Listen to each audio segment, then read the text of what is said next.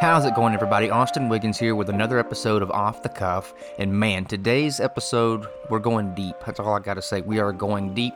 This is no doubt a life episode. And the person I'm meeting with is Pam Rutland, and she's a teacher. And that's actually how I met Pam. My wife, Avery, they teach together at the same school.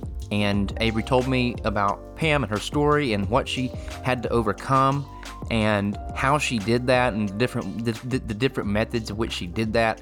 And just, we talk about the importance of positivity and smiles and just how truly important community is and has always been, and kindness, and how it's, and love, and all these things seem obvious, but it's, really a lot of people, I think, take for granted or underestimate the power of these things. And we talk about that. And we also talk about, get to know Pam a little bit as a person, and she loves tennis, and she loves her family, and she loves God, and she loves, just all things teaching. And, it's a really fun conversation. I'm so glad to have you guys with us. So buckle up. Here we go.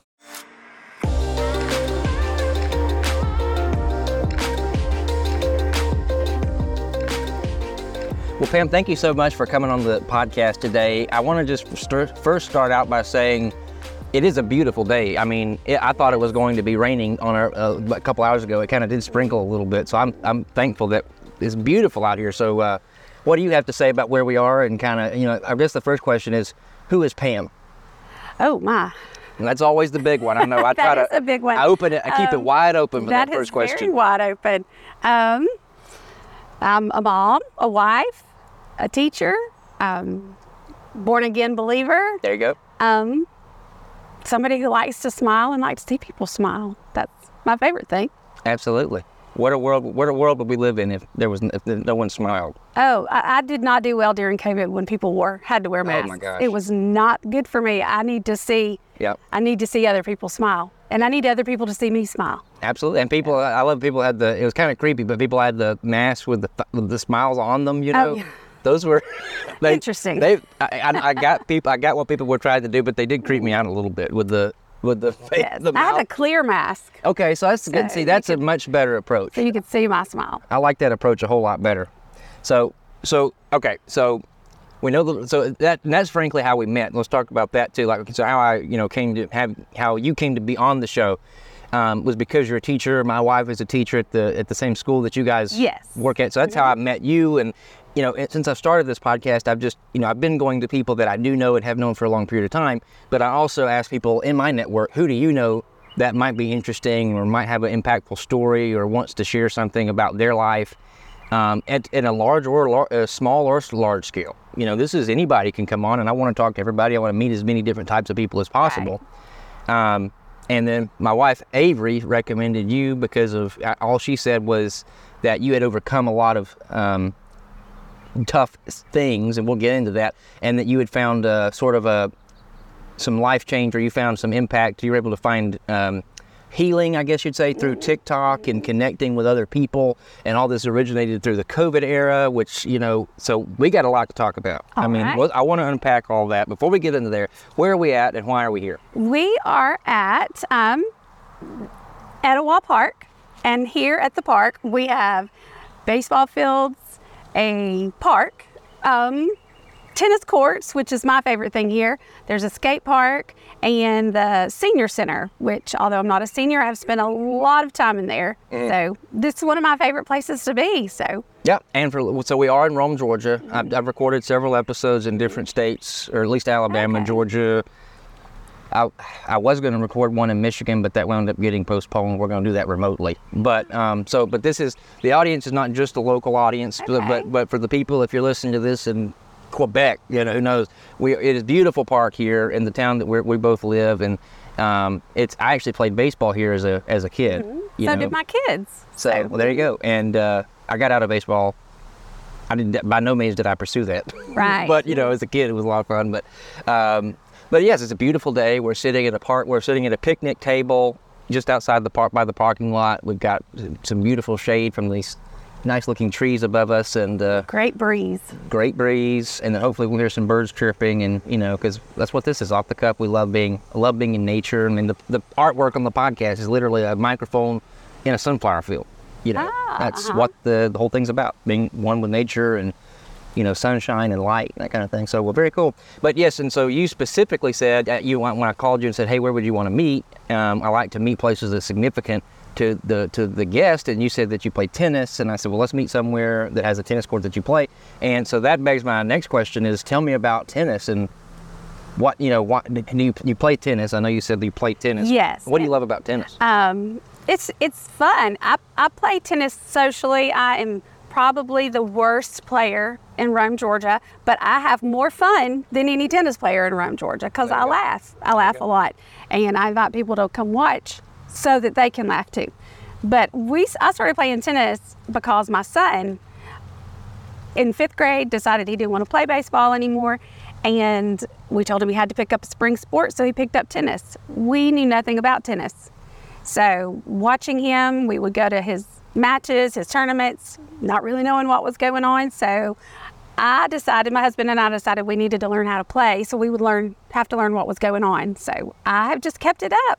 I play with a group of ladies on Monday nights, and we drill. We don't play a lot of matches right now, but I have been on leagues, been on teams and leagues, and like I said, I'm not very good. I'm the lowest rank you can be, but I'm perfectly fine with that and have a lot of fun. Well, there you go. Well, that's what it's all about. I mean, heck, you don't have to be a professional tennis player to have fun playing. Yes. And a lot of people do. It's very social. It's a very social game. I've heard them out. I don't play myself, but I know a lot of people that do. And pretty much every city seems like has a culture around tennis. Like tennis culture seems to be pretty prominent across the country. And of course, you have pickleball, which is kind of taken over. Everybody's just, all I hear about is pickleball.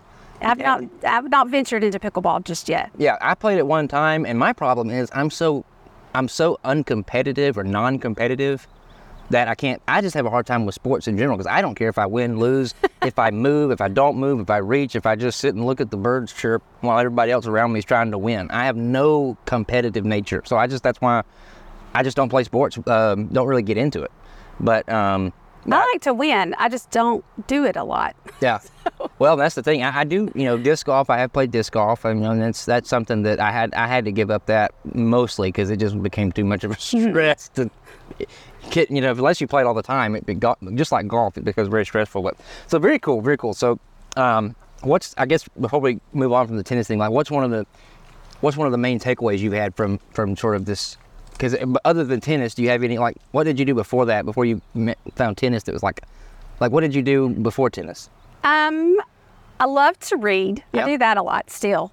But mainly, I love watching my kids do their thing. Now, they're older now. My daughter will be a senior at Troy University. My son will be a senior at Model High School. And she danced. I loved watching her dance and watching her cheer, and Sam used to play basketball and baseball, and now he does play tennis. So really, that's what I did in my spare time. So your kids, so now you're saying you're basically starting to become a little more of an empty nester. Yes, getting close to that. Getting close to that phase, and you're now more focused on what can you do to bring more fulfillment outside of your kids. That's very interesting. Yes. Which a lot of people do. I mean, that's definitely a phase. That's definitely it is. And a lot of parents, all parents go through. That's very interesting. So very cool. Well, tennis is a good one. Yes, it's a lot of fun. It's a lot of fun. Well, very cool. So let's kind of talk about, get into the main topic of, now what would you want to talk about? Let's talk about the TikTok. Okay. And let's start with that. And then when you got involved with TikTok and why you got involved with TikTok, and then just the evolution of it, and then what it became due to unforeseen circumstances that I'd love for you to touch on. Okay. My daughter was a senior during COVID, a senior in high school during COVID, and was very much into TikTok and started teaching me the TikTok dances. And I said, well, I want to record some. So we created a TikTok account for myself, and I started dancing. I'm not a dancer. It was strictly just for fun. And then I started watching more TikTok and following different people. And then I was diagnosed with cancer in 2021, and I started telling my story probably mostly last year, some this year was when I became ready to tell my story, but I wanted it for my kids to always be able to see what my struggles, my triumphs, all that. So I just started telling my story about cancer on TikTok. And then watching TikTok, I started seeing all these teachers who were telling why they were leaving the profession and what was bad about being a teacher. And fortunately for me, I don't work at a school with people like that. Avery knows we work at a very happy school. Yep. And I wanted to put that out there and show the happy stuff. So my friend Shauna Williams, who is a kindergarten teacher, we started doing interviews for people at school, like shock them. We just come up, knock on the door. Hey, we need to ask you something. And sometimes the teachers would just run when they saw both of us, but most of the time, they would participate, and it's a hobby. It's fun. And right now I've started I started the 150 envelope challenge, where we numbered envelopes 1 through 150. And every Sunday, my husband and I pull out 3 envelopes, and whatever number's on there, we put that much cash in it. So we've done it for 5 weeks now. So we've got just over $500 saved, and I'm doing those every Sunday. I'll make a TikTok of how much we've saved, and the numbers I have to fill up. So it's just a hobby, something fun to do. So how did TikTok, how did TikTok most impact your story, your life? I guess you said, like, how did it help you? What was the most surprising thing throughout your TikTok journey in telling your story? What's the thing you just didn't expect? The encouragement and the support of total strangers from all over. I mean, who knows? They could be all over the world. Things show up on your For You page, and I think I showed up on some people's For You page talking about my cancer, and their encouragement and them thanking me for sharing my story. So that was, that's been very surprising. Well, and I love people. I mean, I've not had cancer or any major medical issues or anything like that in my life, but when I've worked with people that have gone through these types of things. I've made a documentary about, and this was actually one of the podcasts before, was posted, I think, episode 4 or 5, did a 40-minute documentary about a lady named Nancy, and she was one of the first double lung kidney recipients at UAB Hospital. Oh. And so I directed and created that film with her husband. She had passed away, and so that was and hearing her story and some of the people that I met in that process, her story is very similar to yours in regarding her attitude. I think that's so people are drawn to that, and so many people, when you can have trauma happen, or you can have tragedy happen, or a diagnosis that you weren't expecting come into your life, and you're able to maintain, like you said, you love seeing people smile. And you can wake up every day, or majority of days, and you can expel positivity, and there's struggle. I mean, you're not going to wake up and smile and say it's all good every day, every minute of every day. But when people see a smile, and especially when you go through that, or you see your TikTok, I mean, the lives, whether it be 5 lives or 1 million lives, it doesn't matter. It's like, right. The impact that you must have had on so many people, or even not even necessarily focusing on the numbers, but on people in general, is just something that people see that. And I think that's why I was drawn to this conversation, because of positivity in the face of turmoil or difficulty. What would you say to someone, maybe somebody either listening to this or, could be listening to this episode 10 years from now? I mean, right now I don't have a big following, that I'm aware of, but I'm assuming or hoping one day maybe that this could reach a lot more people than it is now. And so what would you say 10 years from now, somebody listening to this episode, we've reached the different parts of the country, and, throughout your whole process, what would your biggest takeaway, and like, what would you, word of encouragement to somebody? Well, one thing that my husband he played such a key role in my positivity. He, everywhere you go, somebody wants to tell you their story. Good, bad, ugly, they want to tell you their story. And it got to the point where Judd would just, if somebody was starting a story, he would stop them and say, hey, does this story have a happy ending? And If it did, okay, tell us your story. If it didn't, we don't want to hear it. We want to hear positive. We don't want to hear that your second cousin's great aunt twice removed or whatever had cancer and died. She died of breast cancer. She fought so hard, but she died. We don't want to hear that. We just didn't let that in. We didn't let those words into our life at all. And actually, right after I was diagnosed, a friend of a friend sent me a block of wood that said, "I got this, God." Like God had written me a note. And it sat by my television every day. I looked at it. I would have the TV on, and I would, if I couldn't get out of bed, I looked at this. Actually, got it tattooed on my arm. It says, "I got this, God," in typewriter font. And he so had me. I don't know how people who are not believers make it through something like that, because he did. He held me the whole way. There were terrible days, awful days, but I didn't post those. A lot of people say they just post their happy stuff, and pretty much that's what I did too. I had terrible days. I had days where I couldn't stand up to walk to the bathroom. Judd would have to hold me, and he'd have to hold my head up, and I don't like to think about those days. Oh, yeah. I like to think about the days when I would get a card in the mail, or somebody would bring me dinner, bring our family dinner, and I had a great support system. I tell people, if you can have a good experience with breast cancer, I had it. I had such amazing support. My physicians were awesome. Don't give up. Look for the bright side. If you look for the good, you'll find the good. If you look for the bad, you'll find the bad. So my suggestion is look for the good, always.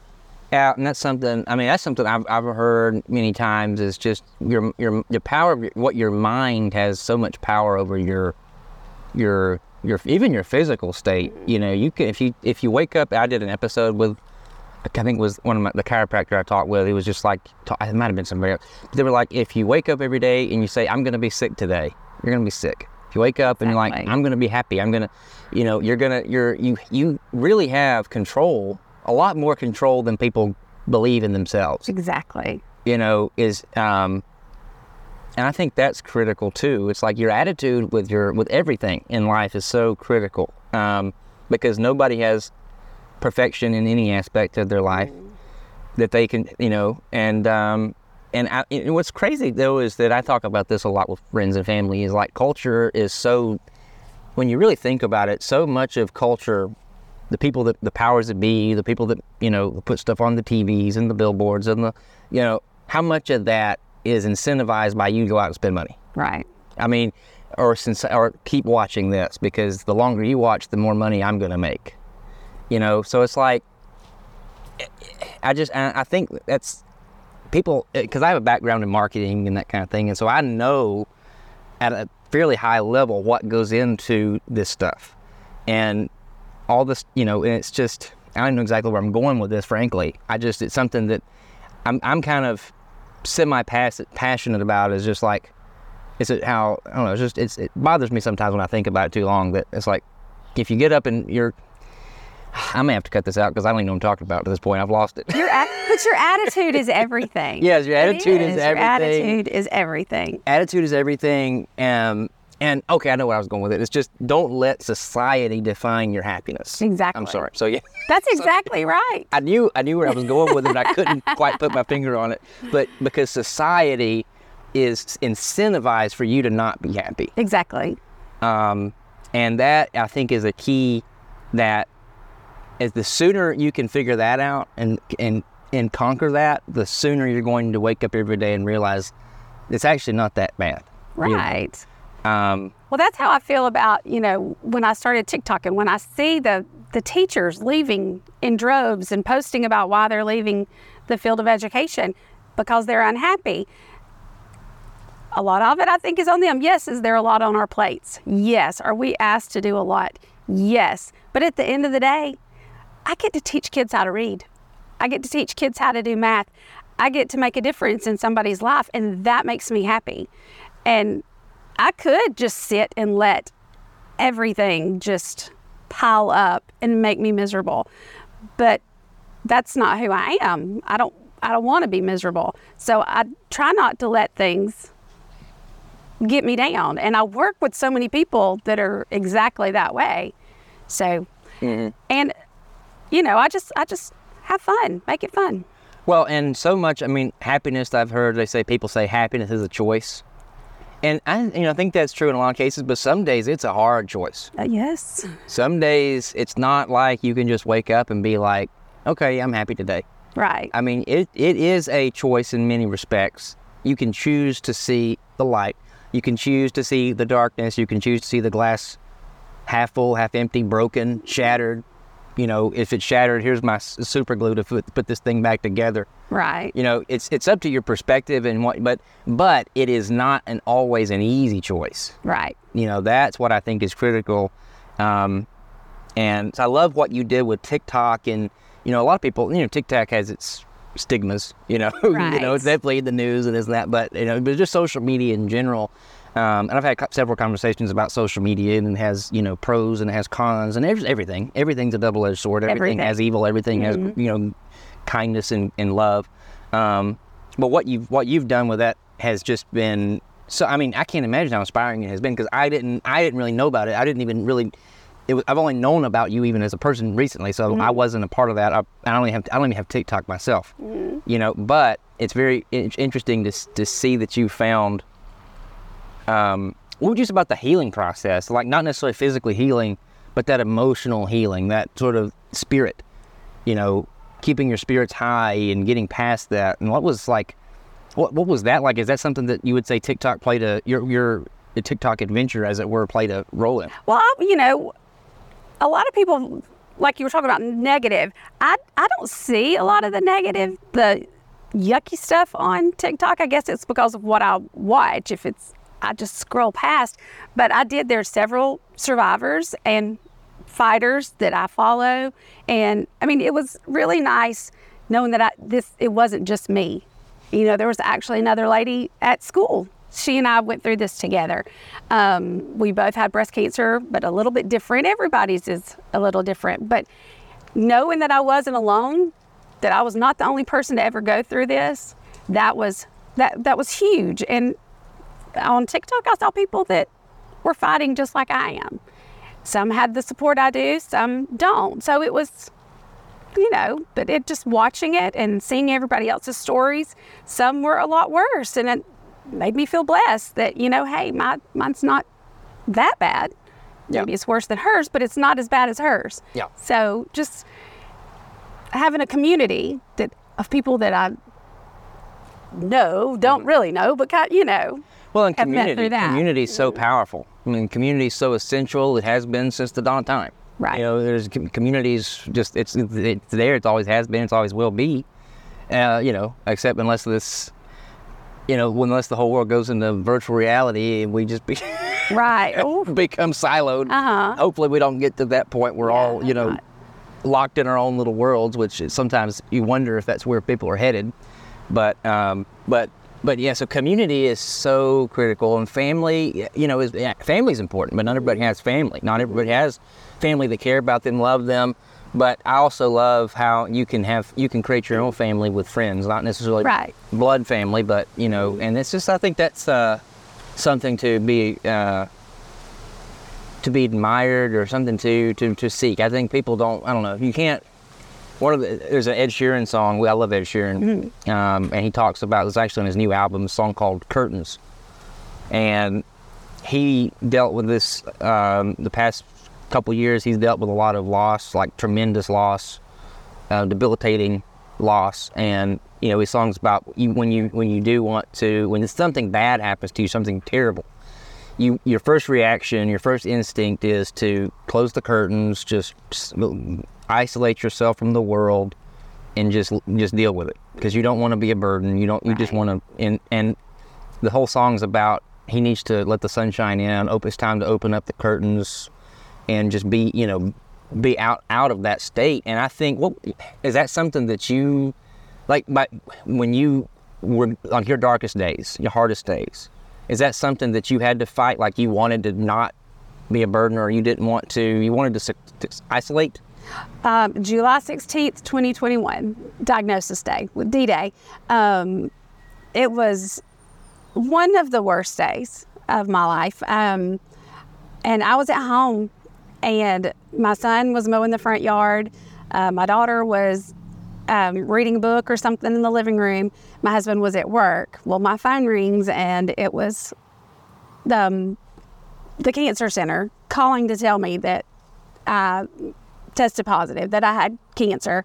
And so I was messaging my husband. So he came home from work, and we kind of all, my son came in, my daughter was in there. We all just kind of huddled together and cried for just a minute.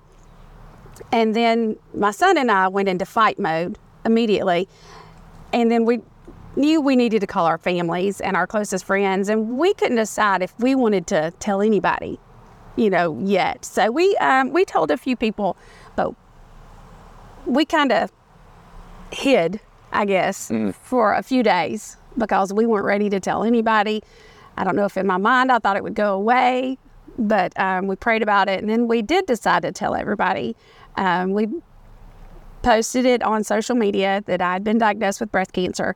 And we decided to do that because we knew the more people that heard about it, we had that many more people praying. And we were claiming that first day that many people would see my miracle. And they did. So many people have reached out to me that, just when you have friends on Facebook, but they're not, you don't know them all, but people have reached out telling me, thank you for sharing your journey. I also have breast cancer. I just didn't want to share. I mean, it was crazy. I had 3 sorority sisters that were diagnosed with breast cancer about the same time I was. So after I shared, they decided to share. So it was, we hid for a little bit, but then the more people that knew, the more people we had praying, and the more sunshine that was coming in. Yeah, and I think that's something, to be, if there's something, I think that's just something we all need to keep in mind, is that you do have to, whether it be divorce or cancer or your dog died, it could be, anything. It could, it's important to remember that there are people there for us and that we're not a burden to people. Right. There's a certain level where people can be, there's a certain mentality, like sort of people retain a victim mentality because of the benefits of it, and they truly can be toxic. There are, instances like that. But 9 times out of 10, if someone's going through trauma and they just need help, no one's going to look at that and say, this is such a burden. How dare you? And if they do think that, it's actually good that you know that, because then you need to get them out of your life. But I think that's so critical. People, and this podcast, the whole mission behind this is community. I'm trying to create a community, and everybody that's been on the show, I tell them, like, look, you're part of the family now. Like, this is not a one and done. If you want to come back on the show and talk about something, or I'm going to eventually do episodes where I bring people that have been on individually, bring them together and have a lot more group conversations. Oh, that's cool. So that's what, even this podcast is about community and building family, right. building your network and learning about different people's perspectives and walks of life, and, big or small, or, I say mundane. Nobody's story is mundane, but heck, I want to talk to, I haven't talked to this person yet, but I do want to bring on somebody who's a male person. There's two things in this world I consider to be witchcraft, and that's the construction industry and the U.S. postal system. I can pretty much agree. We built a house 4 years ago, so yes. So, and some might say, well, that's a mailman. What more mundane life, could you think about? But I cannot wait to talk to a person in the postal system, because every single house in this country gets touched by somebody every single day. Every day, every house.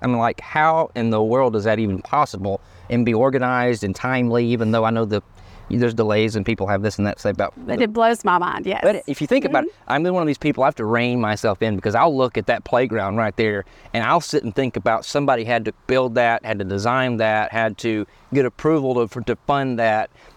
I look at a transfer truck driving by and I'm like, how many millions or thousands of parts are involved into getting the content in that truck from point A to point B? And I just do. My mind goes there.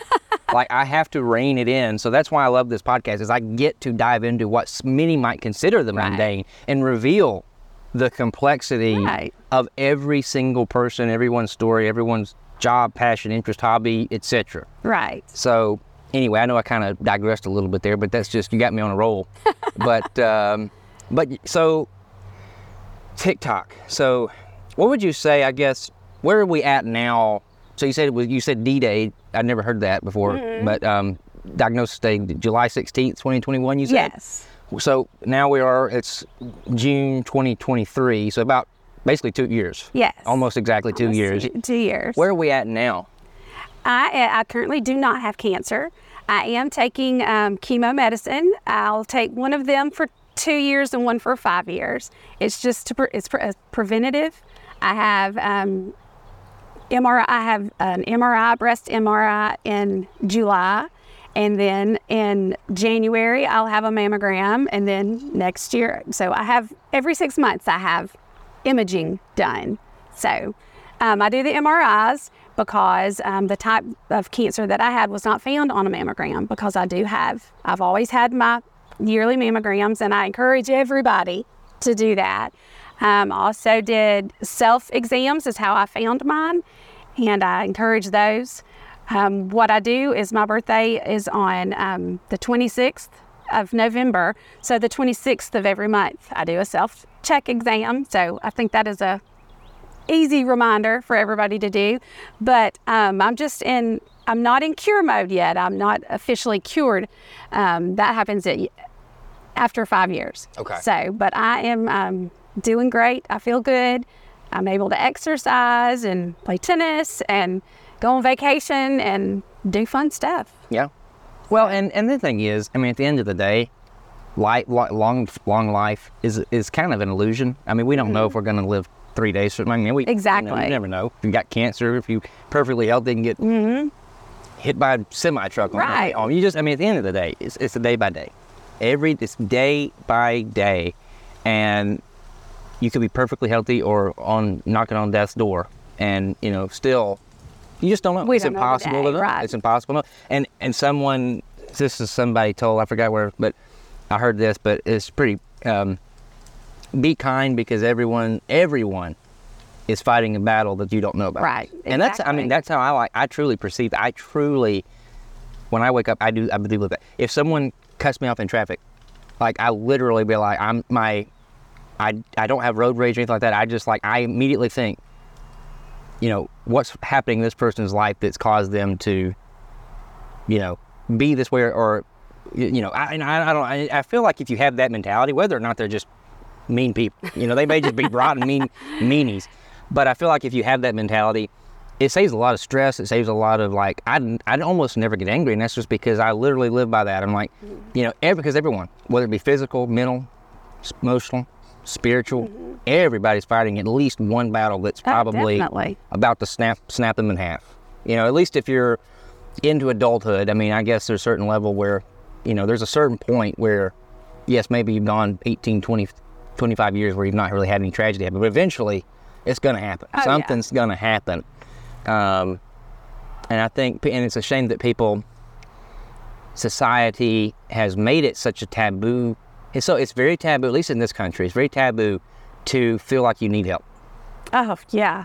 And in other nations, it's not like that. I mean, like, you think about, like, more like Latin America or Central American families, it's all about community. I mean, you don't even leave your family, until you're really married, until you're married and on your own. I mean, it's designed to, you're supposed to be supported, until you don't need that support of your own family. And it's just like this American pride, and this is the American dream. It's like, we're tough and we go out there, we don't need help, and I get the thought process behind that, but it's led to a lot of this, like, oh, if I need help, I'm a failure.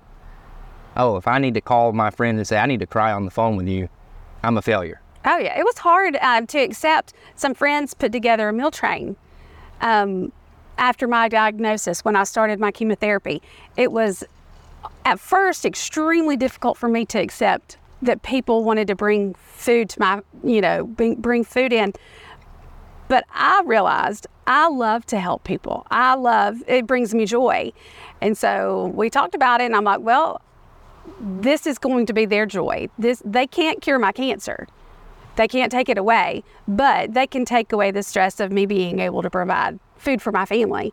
Avery actually brought us food one day, and so many people, 3 days a week for about 2 months, we had food at my house so that Judd wouldn't have to worry about cooking and I wouldn't have to worry about my kids and family being fed. So it was hard at first to accept help, but I did, and I'm so glad that I did.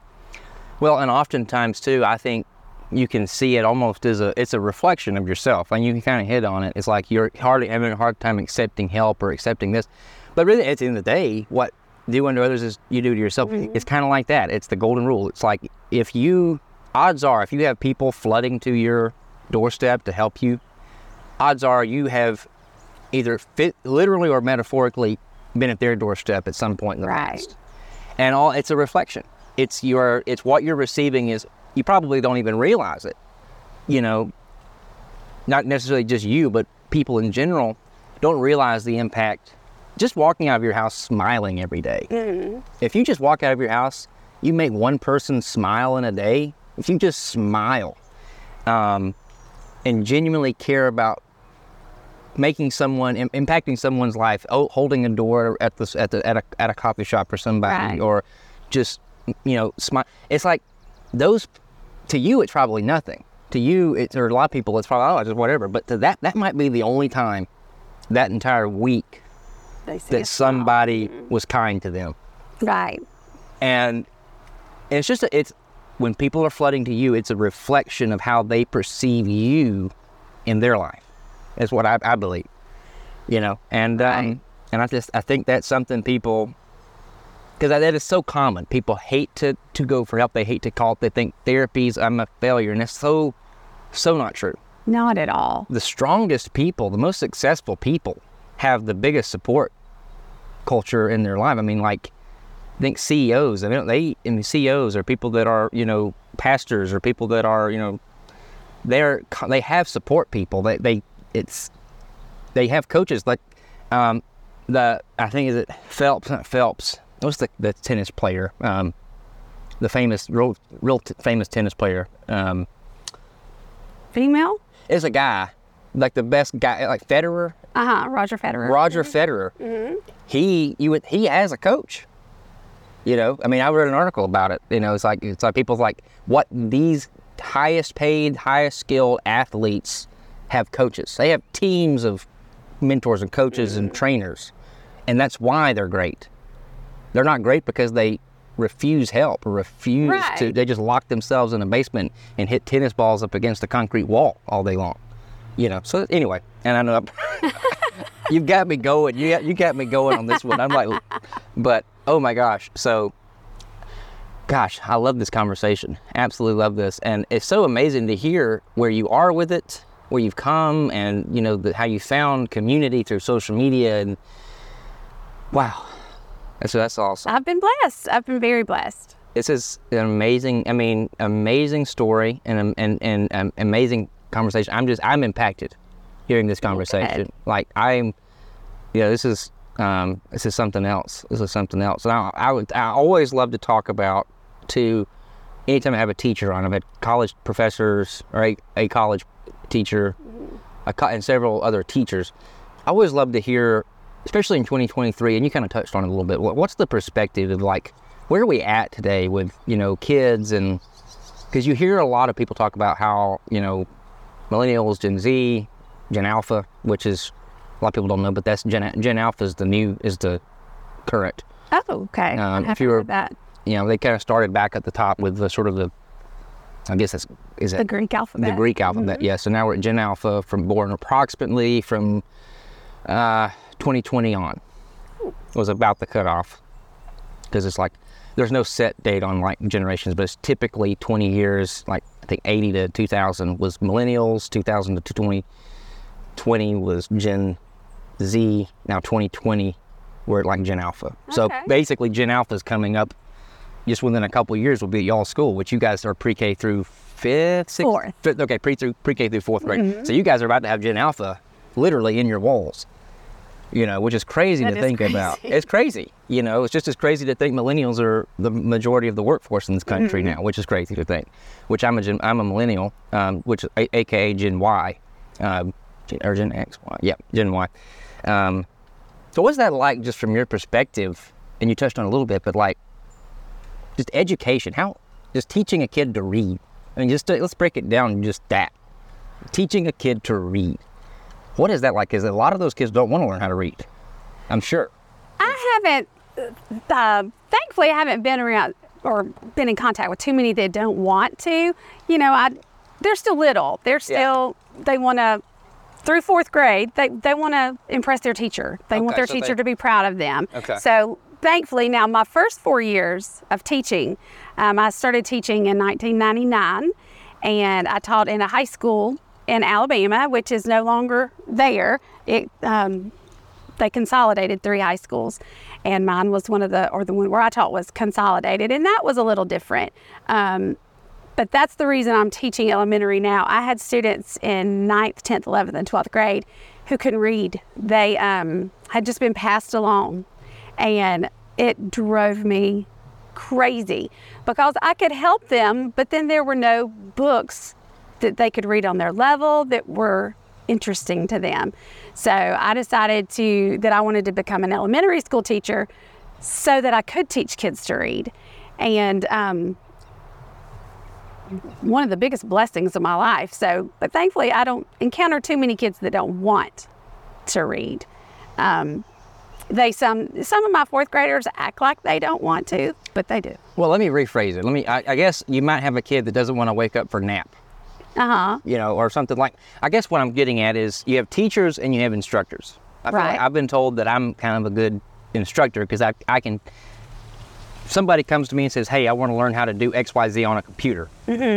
I can instruct them fairly well how to do that. But the difference in an instructor, at least in my book, and in a teacher, is a teacher can lead children or teens, or really anyone, to learn, who doesn't wake up every day saying, oh my gosh, I want to learn this. Right. And I think that's what's critical, and that's what's so valuable in the teachers, is like they're not generally teaching individuals that wake up every day excited to learn. Now, in your case, maybe that's, it sounds like you have had quite a good experience, and relatively a lot of that has, but how do teachers in today's day, in like 2023, approach that? Is like, this kid just does not want to learn. They don't want to wake up from nap. They don't want to blah, blah, blah. How do you lead that? How do you teach that, Well, the biggest thing, there's 2 things. You have to build rapport with students, and they have to know that you love them before they could care less about anything you're going to teach them. If they don't think you love them and care about them, you're going to get nowhere with them. And the next thing is high expectations. My students know, and I think it's a school-wide thing where we teach, our students know we set expectations pretty high, and they know that we're going to be with them and help them until they reach those expectations. We set expectations and don't take excuses. Kids will come to me and say, I didn't do my homework because I had a baseball game. Well, did your baseball game start at 3:30 and get over at 8:30? Well, no, ma'am, it didn't start until 7. Well, what did you do? So we don't take excuses, or I don't take excuses. And the upper grades that I work with, they don't take excuses, but we do. All of our students know that we love them, or my students know that I love them, and they know I have expectations for them. And they understand the expectations and why I have those expectations. So communication is huge. Even with Avery's little 4-year-olds, you just have to communicate, and they have to know that they're loved. It's a big deal. And isn't that true in all walks of life? Honestly, when you boil it down, everyone wants to feel loved, and without communication, you can't do anything. No. I don't care if you're 4-year-olds or you're, running a retirement home with, 85-year-old, right, 90-year-old people. There needs to be communication, and everyone needs to feel loved. And is it just, I don't know, is there in today's day, is that dying? Do people just not value love anymore? I don't know. Is that like, do you think that's Not. or just underestimate it, or just think that it's medicine is the answer, or that buying this car is the answer, or buying this big house is the answer, versus just really love, like, just love people. Well, I think social media plays a role in that too. The negative side of social media, they don't, a lot of people don't just post about their family and Oh, yeah. they post about what they have. I love my new boat. I love my new car and whatever. Not, I love my best friend. I love my husband, Yeah. And I was at an event a few weeks ago, and somebody made such a profound comment. I don't even know if it was something that their quote or what, but they said he got off social media because he got tired of comparing everyone's highlight with his behind the scenes. Oh, that's pretty intense. Yeah. And I was floored by that because it's true. Nobody puts, hey, I got sick today, had to go to the restroom 4 times because I had bad, food poisoning. Right. They're going to be right. posting about them on the beach, or their, the mountain vacation, or like you said, the boat, and you got a new boat. But we don't see the behind the scenes. All you see is that, but we do see our own behind the scenes. I was like, golly, what a profound comment that was. And that is so true. And I don't want to poo-poo social media, and never do I, but it's not just social media. It's the world. I mean, that's how the world works. I don't care if you're just talking to somebody at church. That's true. If you're talking to somebody at the water fountain at work, they're going to tell you about the good stuff. Social media is just a new form of what's always been there. It's just more widespread, more people more see visible. But I think that's critical too. That's something he said. I just had to share that because you made me think about that, because that was like, man. And not to say people shouldn't be excited about what they've got going on, but also be aware of by posting this or by saying this, how could this make someone else feel? I don't think people do. I feel like we're at a point in time, and maybe it's always been like this, where people just they're not sitting back long enough and wondering about the consequences, or they're not thinking things through. They're like, if I say this or I do this, what's it going to do to this person or this group of people? They're just posting because they want the clicks, they want the views. Very shallow stuff. It's like, oh, I just wanted to post a funny picture or a fun picture of my family at the beach. Well, does the world really need to know that? Right. Is it critical that the world knows that you're at the beach with your family? And and this is just a question. I don't know, right. I'm posing a question. I don't have beliefs or opinions, but it's an interesting study. What kind of, there was another quote somebody said, I saw on a poster in college. It said, one day we'll live in a world where we're all famous, where everyone is famous. And we're there. Whether you have 1 fan or 1,000,000 fans, there's people in your life that know you that you don't know. Right. Because of social media. And it's very interesting. It's very interesting. So I'm very curious where we're going with this. But I love the thought, bringing it back to you though, is it is a powerful tool for good as well. And you've used it for that. And I'm blown away by your story. We're coming up to time. But I'm just blown away by your story. And this whole conversation has just triggered so many things in me. And I'm just like, I didn't even, have any of this planned, though of course we never do. I'm just like, but this has just triggered so many different things. I guess, how would you sum everything up? Like, in just as a teacher in 2023, as a cancer survivor 2023, as someone who's utilizing social media and modern technology for good versus evil. I know that's a lot. But how do you, whether it be a one word, let's just make it in social media, if you could sort of put it in a tweet, if you could tweet, just a short statement, like, what's your summary? How would you summarize all this from what you've seen in your life and just the world in general, like in your communities? Look for your silver linings. Everybody has a dark cloud, but everybody also has a silver lining. So look for your silver linings. Smile about them. Be happy. I love that.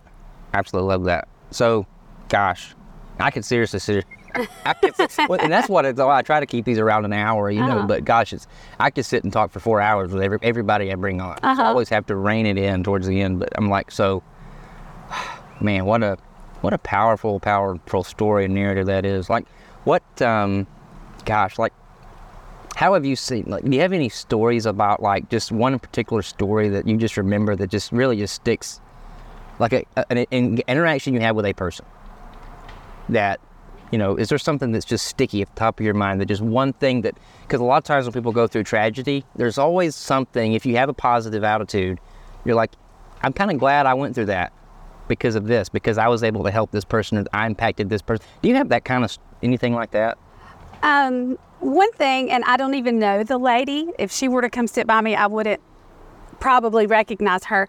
But the day that I rang the bell for my last chemo treatment, we were, my daughter and son, my husband were there. One of my great friends was there to video everything. We were walking out of the cancer center, and I think my husband was playing that "You Can Ring My Bell," you know, because I just rang the bell. Yeah. Well, we were all dancing. I had a crown on. We were having fun, and there was a lady that was walking out who was almost in tears, who I think had just set up her first chemo treatment, and she was just looking at me with tears in her eyes, and I looked at her and I just said, "You're going to be here before you know it. It's going to be okay." And you could just see a relief on her face. And I thought, well, maybe that's why I went through it, so I could see this one lady at this specific time. So it's kind of really cool to give her a little bit of relief that it is going to be okay, and she's going to be dancing out after she rings her bell. And to clarify, so what is the bell exactly? You may have mentioned it, but touch on that. So what does that actually mean? What's the culture behind that? That's when you have your last chemo treatment, they have a bell. And I also had it after my last radiation treatment. It's just a big celebration. You go ring the bell. Is that something like specific to that hospital, or is that just something they do culturally? I think it's like nationwide. Nationwide. Pretty widespread. That's yes, cool. I think everybody does that. So it was, and it would be really cool and encouraging to me when I would be sitting there getting my chemo and somebody would ring the bell. I would be like, yes, they did it. And I love that. And again, be me. And again, it points back to community. These other people in this sphere that are dealing with these issues, these tough times, are ringing that bell. Yes, and celebrating. Again, everything points back to community. Everything points back to your love for that person's. You don't even know them, right? But because you're going through this same battle, you have this connection that we celebrate. It can't be broken. I mean, it's amazing, and wow. So. Well, very cool. I could sit here and talk for 3 more hours about all this. And honestly, if you wanted to bring if you had somebody else, like you said, like you're one of your sorority sisters or something, if you wanted to continue this conversation in a later date, I'd love to have you back on, maybe bring somebody else and have a group conversation about this, and to continue, because again, community, it's not one and done. It's just everybody that comes in. Please, if you want to set that up, we can do it. We can do it anytime, and then I can release it. I might release it 6 months later just to keep it mixed up, or something like that. But please, I'd love to do that. So I guess before we get to the end of the show, the recommendations we do, what do you have, and you kind of already said it with your silver lining comment, but do you have anything final, any closing thought other than that? Or is that pretty much what you want? Yeah, that's pretty much, live life, be happy, look for happy, look for things that make you happy, and surround yourself with people that make you happy. Yes, and be intentional. I would say too, like, somebody else, a leader I know says, like, be careful who you let in your room. Like metaphorically, but like once you let somebody in your life, you really can't get them out. Right. It's like, because even if you let somebody in, be careful about that, because even if you don't see them anymore physically, there's still things that they do, say, an effect they had on you still lingers in your mind. Right. For the rest of your life. So I think that's just who you surround yourself with is a critical thing. Yes. To keep in mind, be very guarded about that. So, but anyway, well, very cool. Well, let's get into our recommendations. And for the listeners that, or maybe this is your first time listening, I always explain. Effectively, what I'd like to close out every episode with is a recommendation for both me and the guest. It could be anything. It could be tangible, intangible. It could be completely unrelated. It can be completely related to the conversation. And it's just a fun way to kind of end it and kind of lighten it up a little bit, especially for the more heavier episodes. So what is your recommendation, Pam? I'm going to recommend Tostitos chips that have a hint of guacamole. They are so good, and I don't know if they're seasonal or what, but they're kind of hard to find. And I ate some right before I came. That's my treat, and I can't ever find them. I have to have them shipped in. Well, there you go. I'll have to. Can you? I'm assuming I can get it on Amazon. Probably? Yes, you can on Amazon or Walmart.com. Okay. What do you love about them the most? Okay, first off, they look gross to me. I mean, they're green. It's like a green tortilla chip. But, and it's not a pretty green. So we tried them really on a dare to begin with, and they are the best chips ever. I mean, they're great with salsa. They're great with guacamole. There you go. They're great plain. They're just super good. Well, there you go. I love that. And they make me smile. Well, there you go. Hey, what better, Exactly. It might be why they don't have them so widespread, because it's almost like you almost have to already love them to buy them, because they look gross, you said. They do. So maybe they just keep them. They are super good. Well, there you go. So highly recommend. So it's Tostitos chips with a hint of guacamole. Interesting. Well, very cool. I also like the Tostitos. Might be Tostitos. I can't remember, but I love a chip called, and it's got like a hint of lime. Yes. Probably. Is it Tostitos chip? Maybe. I don't know. Sure. I've had those as well, which I like those too. Yes, I love those. Well, I'll definitely have to try those out as well, because I mean, who doesn't like a good chip? Exactly. It's like soul food for everybody. It's like everybody likes chips. Yes. And you can't have one chip. No, you have to eat a bunch. You have to eat a whole bag, But well, very cool. So my recommendation, and again, I'm going to put links to all these recommendations in the show notes. So if you want to find these, you can scroll down to the bottom of the show notes. They'll be there. My recommendation is Starbucks refills. And this is something that's I don't even know if I should be telling you this, because this is kind of like the Holy Grail. I'm afraid if I let too many people know about this, they're going to stop doing it, because I save a lot of money. Right. So Starbucks does refills, and even if they do free refills, but even if you're not a car if you have if you're not a member of their like Starbucks account, anybody can get a refill for 50 cents. Of any size of non-specialty drinks. So like standard coffees, iced coffees, hot coffees, teas. But if you have a membership with them, which just means you basically have a card and you have there's different levels. You have the app. Yes, I have the app. You can get a refill as long as you are there. You have to be physically there. If you leave and come back, they won't do it. But it's free refills on non-specialty drinks. So what I get is I'm surprised they have probably a button on the cash register that says Austin, because I'm there so much. But it's Trenta iced coffee, 3 stevia, extra cream, and no classic syrup. And I just sit there, and I'll just take my laptop, and I'll work there for 4, 5, 6 hours sometimes. And I'll just go refill after refill. I usually can only do about 3 of them, though, because it's a 30-ounce drink. So, I mean, we're talking quarter of a gallon, approaching 2/3 of a gallon, or 3/4 of a gallon if I do 3. But so I try not. But and you could get a smaller drink and just keep going and keep going. But they do, and I love it. And a lot of people don't know about it. They tell me, I'm one of the only people that use this free refill, or even refills in general, because they don't advertise it. I didn't know you could do refills. Period. Yeah, and people say Starbucks is expensive, and I'm doing air quotes, but they are the cheapest. They are actually the cheapest. I shouldn't say the cheapest, but the most cost affordable or cost effective coffee shop, because you can do the refills. No other coffee shop in Rome will do. There's another local shop that I go to. Do you guys do refills? They look at me like I'm crazy. And then Starbucks does. Yeah, and is it just our Starbucks, or is that across the board? Nationwide, every Starbucks in the world, at least in America. I mean, of course, I've been to Starbucks in other countries, and they did too. So I believe. I can't remember, but yes. Wow. It's and you can just sit there and but not like fraps, not like the specialty teas, but just plain teas and coffees. I'm going to have to share that with my husband. Please do. He's going to be thrilled. Please do. I love it. And my daughter. She'll love it. Yeah. So, well, very cool. Awesome. Well, and there's not really a link I can put in there for that, but I will put the link for your chips there in the show notes. But there's your life hack for the day. There you go. Well, Pam, my goodness, thank you so much for coming on and into the podcast. And please keep me posted if you want to have a more collective conversation with some additional folks. I would love to do that. My gosh, what an amazing conversation! What an amazing story! And I hope people listening to this, like your whole thing is, you want people to smile. I hope this made someone smile. I hope so. If this made one person smile, we've both done our job for the day. We can go home and sleep well. Yes, right? definitely. So, well, very cool. Thank you so much, and I look forward to our next conversation. Thanks for having me.